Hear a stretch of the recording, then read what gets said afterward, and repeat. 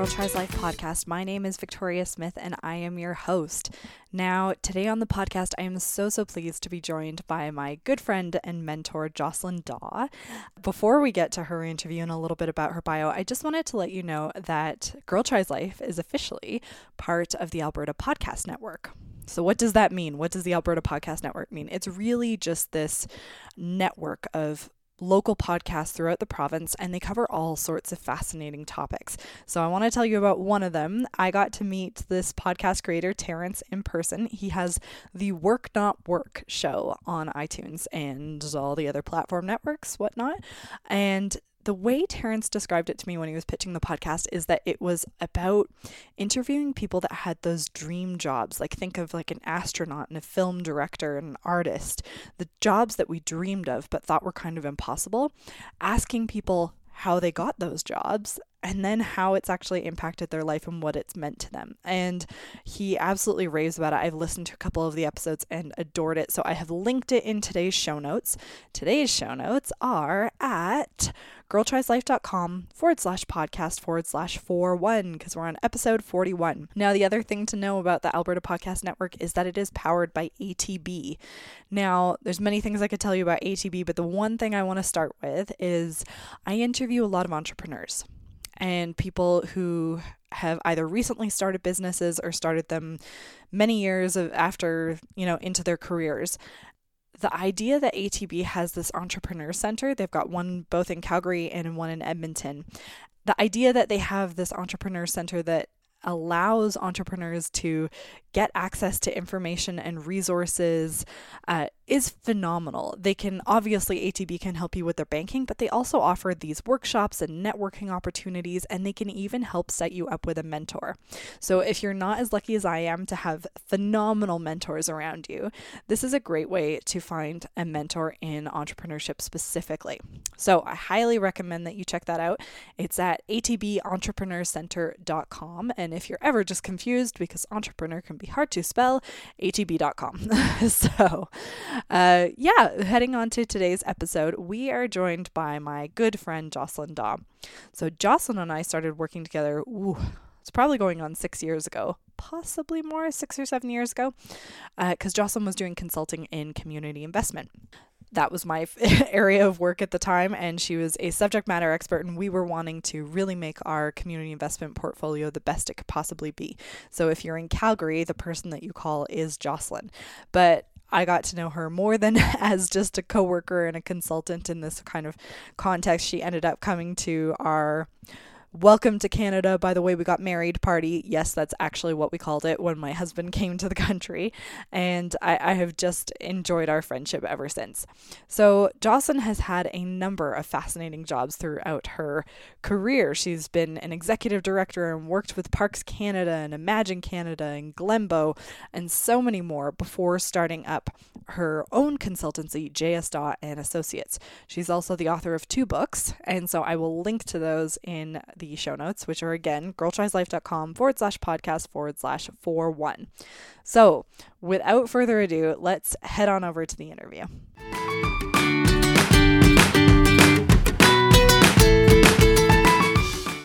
Thank you so much, Jocelyn, for joining me on the podcast. The reason we are laughing, listeners, is that Jocelyn has just recorded a previous podcast with me for the organization that I work for, but I am so impressed by everything that she does that I wanted to have her on the Girl Tries Life podcast. So thanks for joining me back to back, Jocelyn. And thank you. And I love following your blogs and your podcasts, and I just so admire everything you're doing on that. It's amazing. Oh, thank you so much. Well, from the bio, I'm sure people can tell you've had a very varied career and done so much. And I'm so curious that when you graduated university, what did you anticipate your career path being?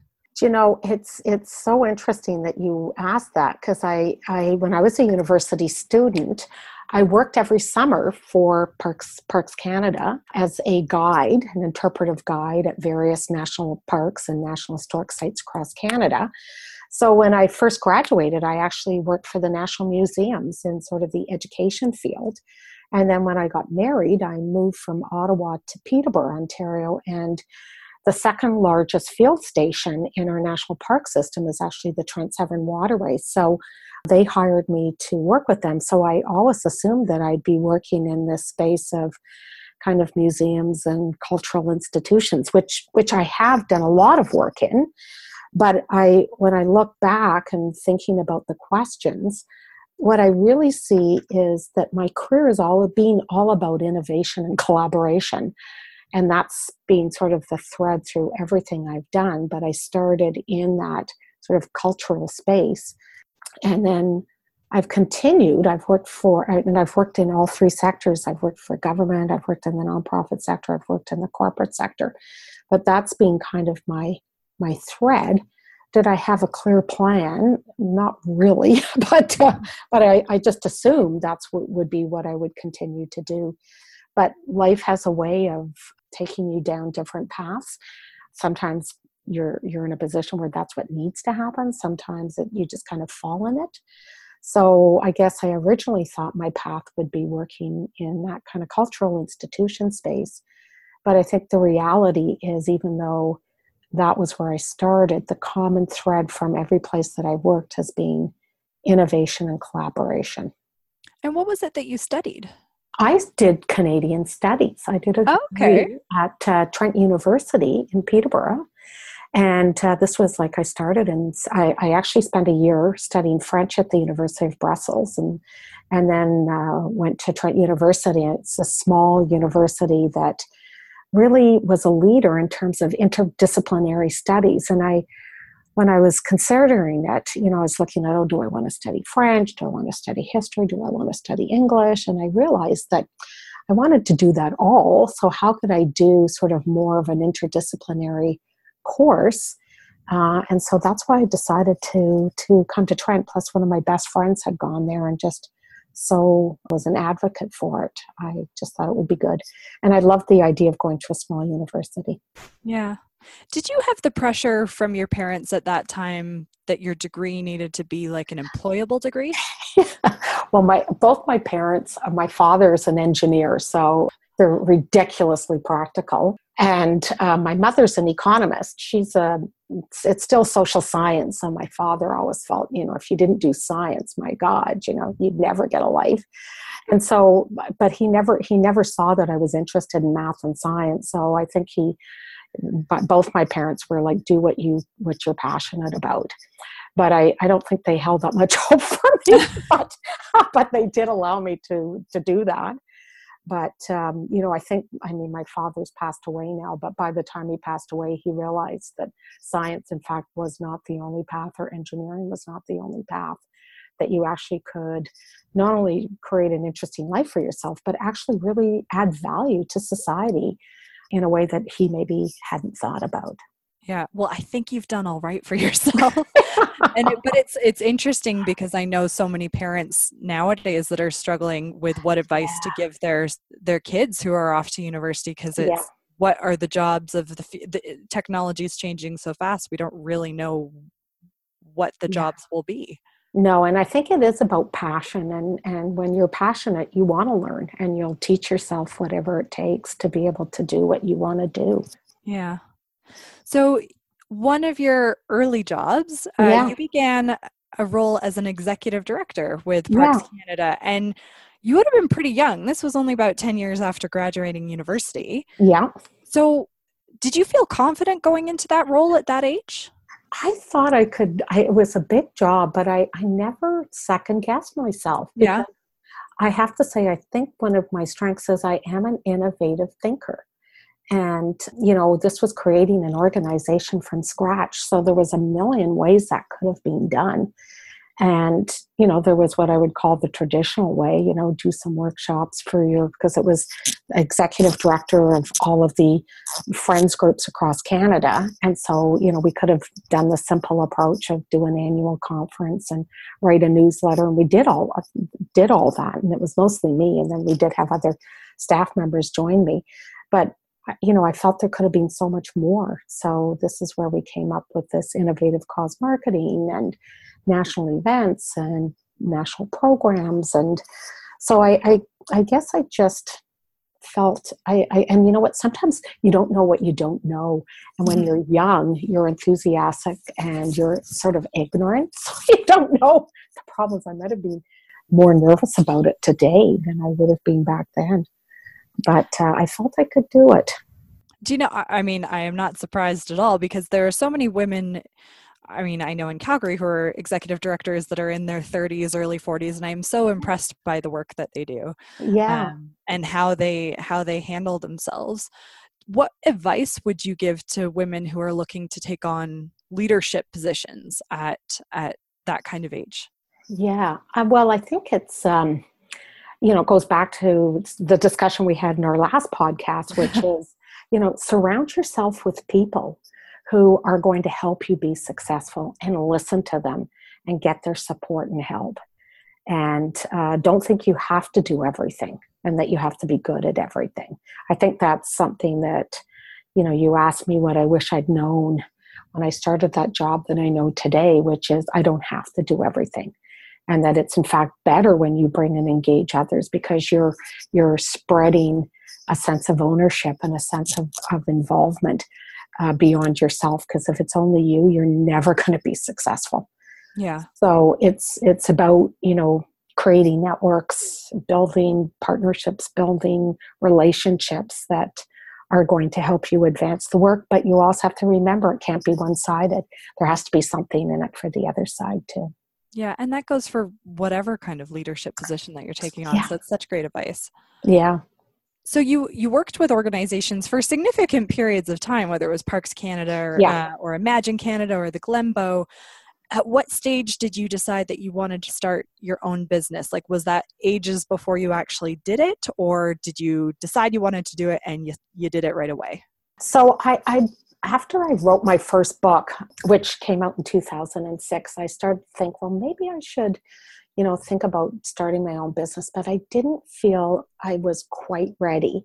And I accepted the job at Imagine Canada, which was really such a great thing that I did, because that was, sort of good luck and some good management, but which is all about life, right? But it gave me that national connection. And I, as you might know, oversaw the Imagine Caring Company program. I was involved in community engagement in that. And so I was able to work beyond just Calgary, but work nationally. And I made so many contacts and, had so many interesting experiences and learned so much. And then in 2009, I was starting to write my second book. And I just had written my first book when I was working full time. And honestly, it just about killed me. And my husband said to me, and I was 55 at this point, and my husband said, well, why don't you take time off and write your book and I'll support you. And Imagine Canada was so supportive of me writing that book on branding. And they helped me out with some of that too.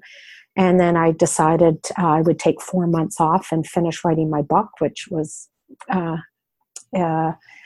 optimistic. It took me longer than that, but and then I really decided that I wanted to start my own business. And I was very fortunate in that Encana at the time was splitting into two companies, Cenovus and Encana. And Cenovus, I had got to know them really well through my work at Imagine, came to me and said, we're setting up a community investment program from scratch. Can you come and help us with, and that's Vicky Reed. Mm-hmm. Big, huge kudos to Vicky, Lynn Douglas, come and help us. So I did that. And then I also finished writing the book. And so that just was a sort of a great launching pad. And then once I finished, that was a year-long contract, the phone just started to ring. So I felt that I had enough really deep, meaningful experience that was different than lots of people had, that really could add value. That's what I'm interested in. I often see young people starting their own consulting firms, and I think, well, I don't know. I don't think I could have given as good advice as I give now, given all of the experience that I've had. And, I'm not saying that young people can't, because lots of them can, but I felt I could really, and then having written 2 books and having worked, in such a broad range of things, I felt I could really bring a different way of looking and a lot of deep experience to help them advance their work.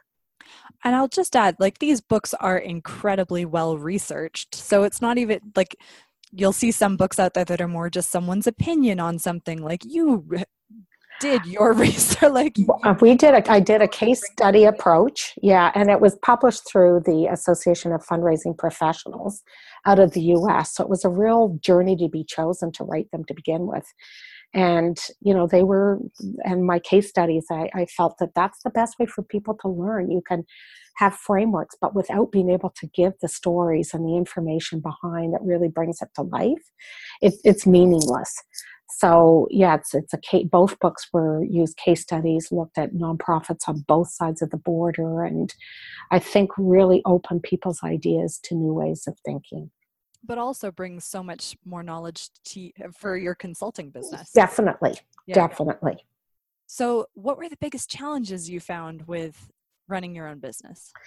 So I think the biggest thing is, when I started out, I was working on my own. And so it's sort of hard to do that, because I'm a person that likes to bounce ideas off of other people. And then as my business grew, I was able to hire more people. But, with the downturn, my business has shifted a bit because there just, isn't as many opportunities as there were, 3 or 4 years ago. But so I've learned to really have a network of people who I can talk to and bounce ideas off of. And so I think that's the biggest thing is, and I'm a very self-motivated, self-driven person. So some people say, they have a hard time getting going. I don't have that, but I do like to have people I can bounce ideas off of. So that's, for me, one of the challenging things. And then trying to do the work, do really, really good work, but also really keep up to date, because part of my brand as my company is I want to be seen as a thought leader. So you're not a thought leader unless you're doing the what next, thinking about what next, getting involved, reading about what next. So constantly reading, doing your work, constantly looking for the next contract, and then really keeping up to date on the latest thinking. Yeah.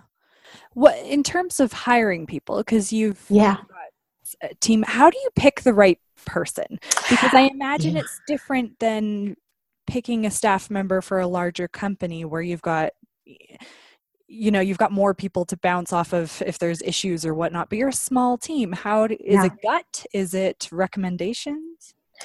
It's so challenging hiring the right person, but it does come. It's the oh my God, Malcolm Gladwell's 10,000 hours. I have in my career interviewed hundreds and hundreds of people, because I've had big staffs in organizations I worked with. So, I think it's on average, 20% of your staff 10% or 15% of your staff will turn over. So we were constantly interviewing, and I've just learned over doing that and working with really good people to trust your instinct and then to ask the right questions. And I found that a couple of questions are really the important ones. And one of those ones is I ask them, and I'm just actually looking for a new assistant. My assistant just moved to Windsor, so I'm in the process of just finished interviews. So your traditional, what do you do? Describe how you would do something. So you want to know they have the skills, but then it's also about character. And so I also ask people, what have you done that you've been really proud of? And so it's amazing what comes out of that. And then I always also ask people why they want to come and work for me. And if I don't hear passion and commitment and enthusiasm, I don't care how good their skills are, they're not going to be a fit for me. Mm-hmm. So fit is key. At the core is the skills. If they don't have the skills and the experience, it's just not going to be a fit. But most people that you select interview will likely have that. It's then that sort of, do they fit the culture of who I am and what I stand for as my company? And then, and do they fit me? And then are they passionate as the third layer about being part of what I'm doing? Yeah. Oh, that's great. Do you know, it's funny. I'll just share this. My interview that I did with Propellus was not based on skills at all. It was entirely based on their values. Yeah. And it was a question about their 5 values and sharing an example of how they had translated in my own life. And that's how they figured out fit, was if we had, if they could really see demonstrated common values, which I thought was interesting. Yeah, because that cultural piece is critical. And on the other hand, you also need to make sure you have diversity. And diversity doesn't mean just, having somebody who's gay or black or whatever. It means, cognizant diversity. They're bringing different perspectives to the table. And is that something that you've struggled to hire for, or do you actively, is that top of mind?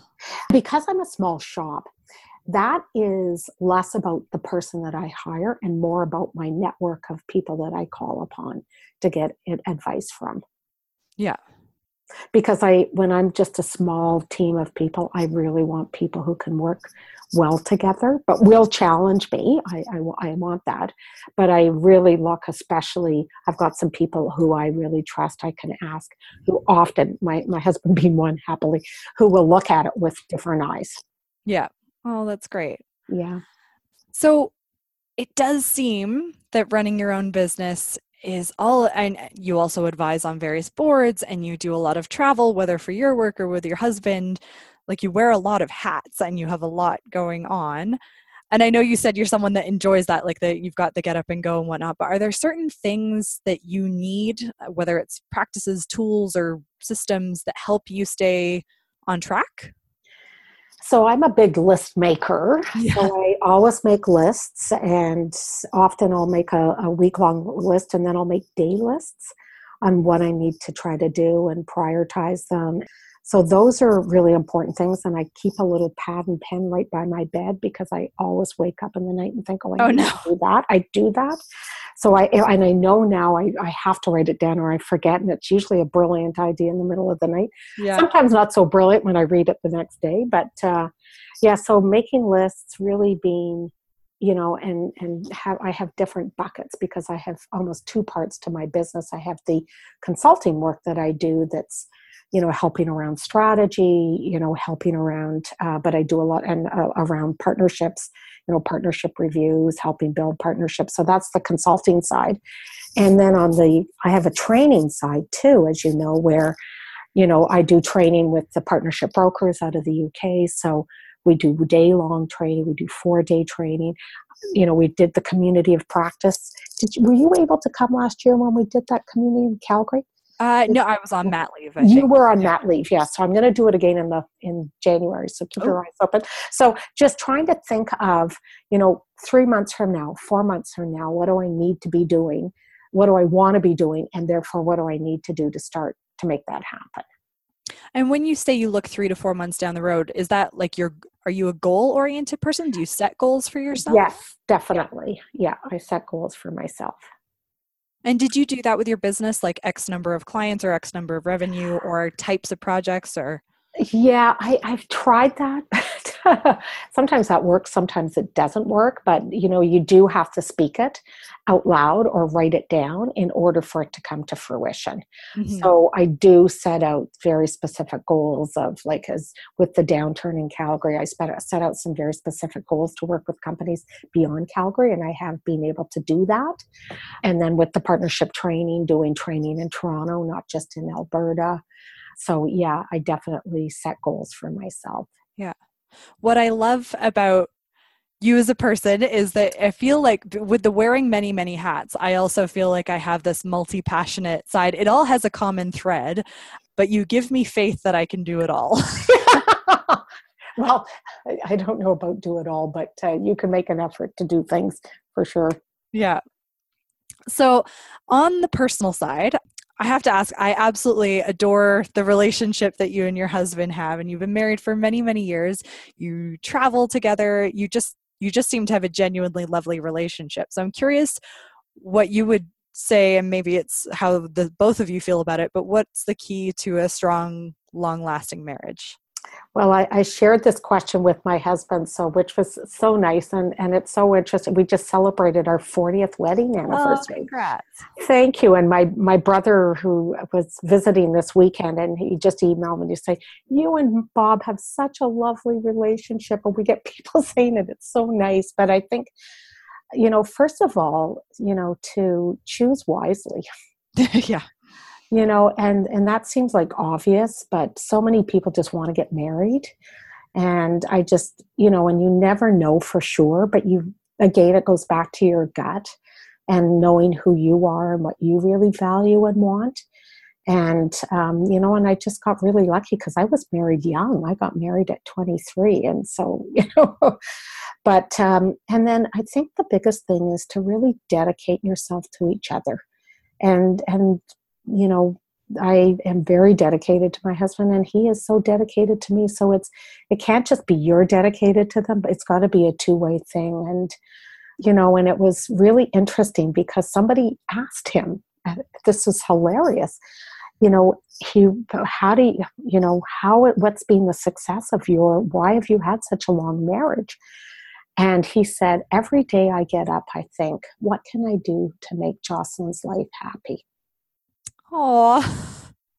And I thought, my God, that is the simplest thing. And so I now do that. Like I was very dedicated and maybe I was doing it without thinking about it. But now I really do try to say every day, what can I do to make sure that Bob's life is happy? And I know he does that for me. Yeah. And that is so easy to do and to talk about and commit to trying to do together. Yeah. So in terms of being dedicated to one another, was that ever a struggle when you had really young kids? Because I'm going through this myself at the moment. Yeah. And they take up so much of your time and your energy. No. You're exhausted at the end of the day. Like, how do you? God. Well, I'm here to tell you, Victoria, life begins when the dog dies and the kids leave home. It is it's hard. Oh my God. And my husband, Bob, is a workaholic. I mean, my God. And he was a workaholic when he was younger, continues to be.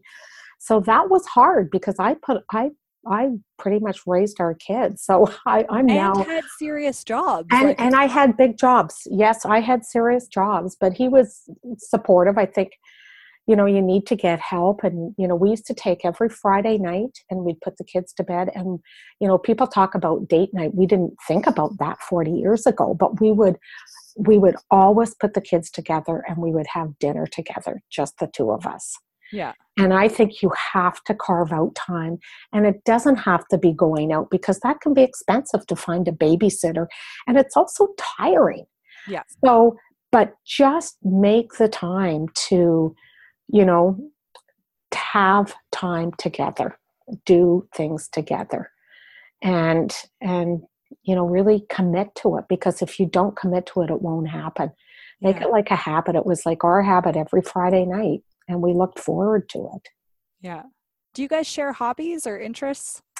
So we both have been runners together. We walk together. We have a great interest in hiking and the outdoors, and so we do a lot of that. We canoe, we swim, we do all of those kinds, cross country ski together. So we do a lot of physical activities together, and so those have been really things that have held ourselves, but also our family together. We've always been a very active family. I think that really helps.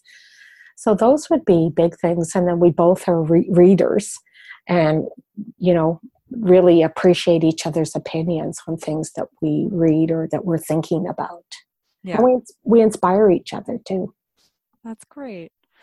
All the activities you were listing, it just sounds to me like you were the perfect poster couple for Parks Canada. Of all the yes, that's right, exactly. Yes, that's right, definitely. Okay, well, I'm going to wrap up with the 5 questions I ask all of our interviewees. Great. What are the things or the projects that get you really fired up in a good way? Okay, my gosh. Well, oh my goodness. Well, so from a work point of view, I guess the thing that I'm really passionate about is really this whole idea of partnering and doing partnership really, really well. And you might be familiar with the Sustainable Development Goals from the UN that were released. And, goal number 17, they've got all of these social goals, economic goals, sustainable development goals, all around creating a better world. There's 16 of them, and the 17th is partnering. And I feel partnering is so the future for our society, for nonprofits, for companies, for government, that I get fired up about really trying to work with individual organizations, with people, helping them be more effective in their partnerships, and really trying to create Canada as a center of excellence for partnering really, really well. So Yeah. that's what gets me very, very fired up these days.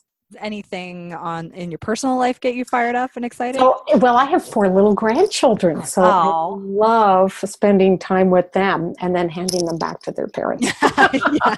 So My mom definitely says the our same thing. yes, yes. Yeah. Oh, yes. Your mother and I would really have, I'm sure, many ideas that we share. So yeah, Yeah. just spending time with them and being able to do things that their parents can't. I mean, they need to be, the firm guidelines, and so I can do fun things with them that I hope that really will make a difference in their lives.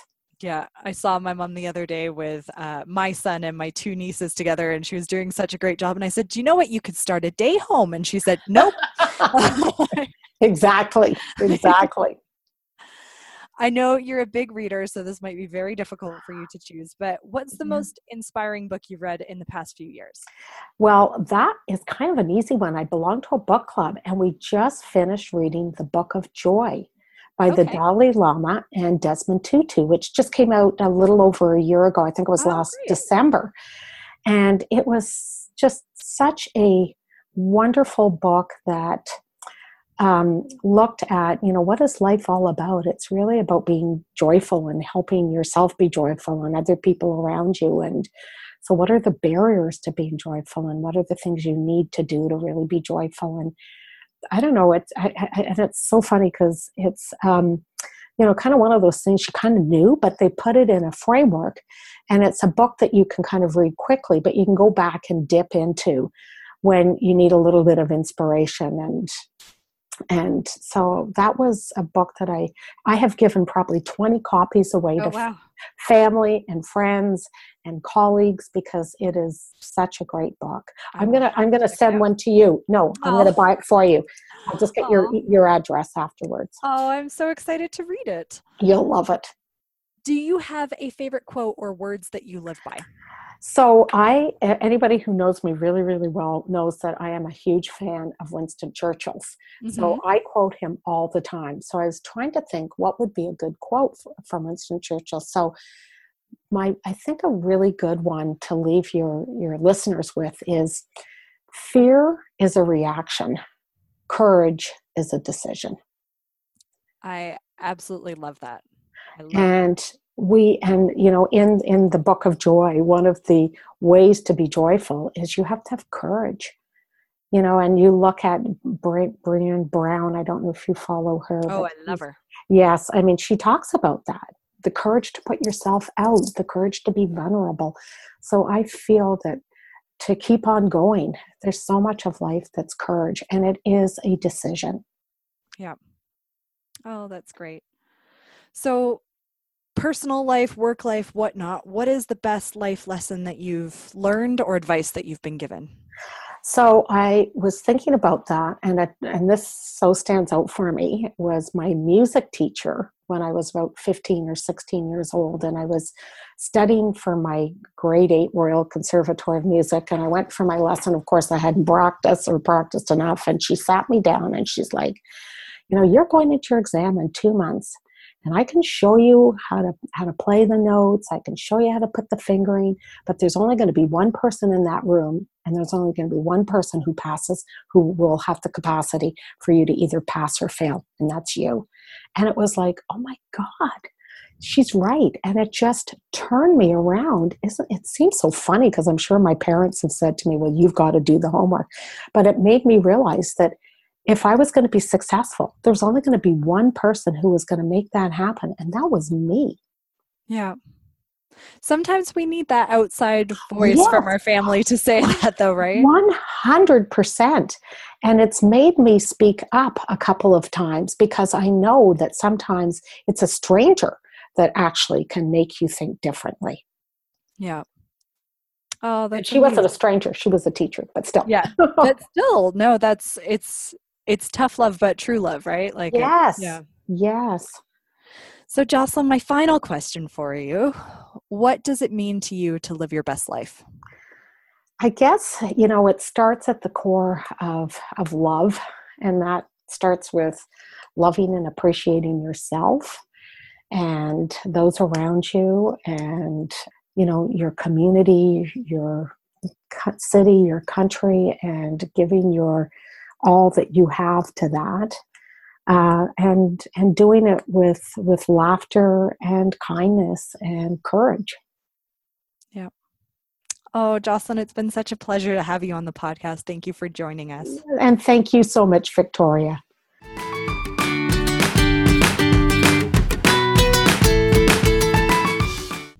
I absolutely love the story that Jocelyn was sharing from her piano teacher about if you want to be successful in your life, there's really only one person that can make it happen, and that's yourself.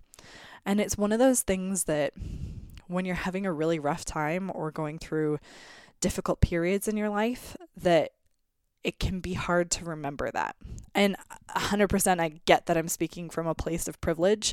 I get that. But I do also believe that, luck aside, how you grow up and the privilege that you inherently have aside, if you want to be successful, you do have to make choices and take action and make it happen, because nothing happens when you're sitting on your butt and you're watching reality TV. Trust me, I have tried it. I wish that I could make things happen while I watch The Real Housewives of wherever. But I know that the only way I get these podcasts done, or the only way I finish writing my book, or the only way I do X, Y, and Z is if I actually put in the work and make it happen. Nobody can do that except for me. And it reminds me of another quote from someone that I follow called Rachel Hollis. And she says that nobody cares about your dreams as much as you do.